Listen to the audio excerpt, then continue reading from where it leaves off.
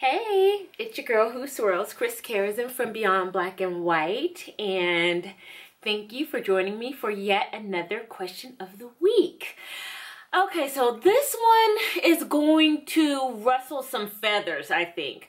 And this has to do with a friend of mine who has been a longtime fan seeing a woman who happens to be Black and is a civil rights attorney. And he asked me how he should go about discussing race issues with this woman. He feels like they're both very well matched in terms of education and career, but he's feeling a little bit about something that she said recently that kind of raised a red flag, and I don't blame him for being being concerned. Basically, she had a conversation with my friend in regards to a friend of hers who is in an interracial marriage, who is being abused by her husband. And the woman that my friend is seeing said, "Oh, you know, I would be, if it were me, I would be more so outraged than, say, if a Black guy had did it." And I was like, I read it again just to make sure I was reading what I was reading. So basically, this woman would be more outraged that the abuser is white and would mitigate that abuse if the husband were Black. Run from this woman, because she grades Black men on a curve. She's one of those women that will get outraged when somebody gets killed by the police, but provides a whole bunch of other excuses about why, you know, gangbangers and, you know, drug dealers are killing each other.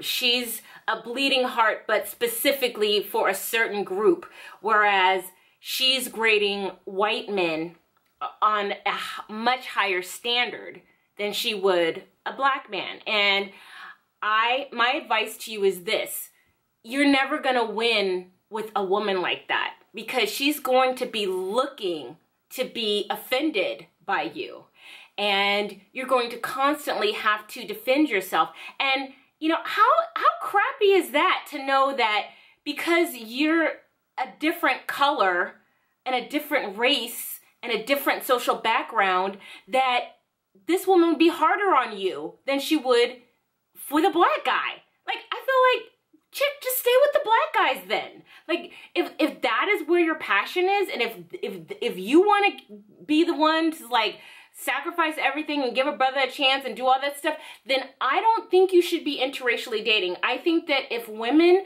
are very much into being Black male identified and not allowing themselves to, you know, experience the fullness of being a woman, but being Black first, then I think you should probably not date interracially.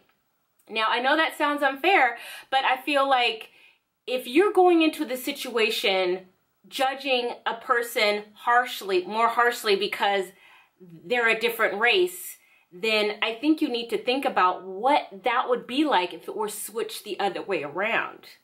And we talk about this all the time. What would it be like if you were seeing somebody who was a different race and they judged you based on a stricter standard because you were a Black woman? Now, we know what that's like. When we talk about this a lot, we say, oh, well, when you're Black and you're in corporate America, you have to be better, you have to be more educated, you have to be prettier, you have to be more. And here we are doing this.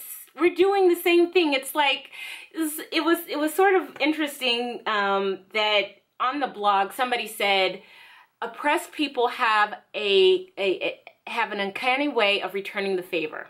I'm gonna say that again. Oppressed people have an uncanny way of returning the favor. The oppressed often oppress others, and It's unfortunate, but I think it's a human condition that we have to work to overcome. But honestly, I do not think women like this are ready for prime time. And I just don't want my friend, who I know is a good guy, well-educated, has a good heart, to be judged that harshly simply because his skin is white. No, run, don't walk from that woman, and good luck. Okay, if you guys have a question for me, you can reach out at Christelyn, CHRISTELYN, at beyondblackwhite.com. Bye.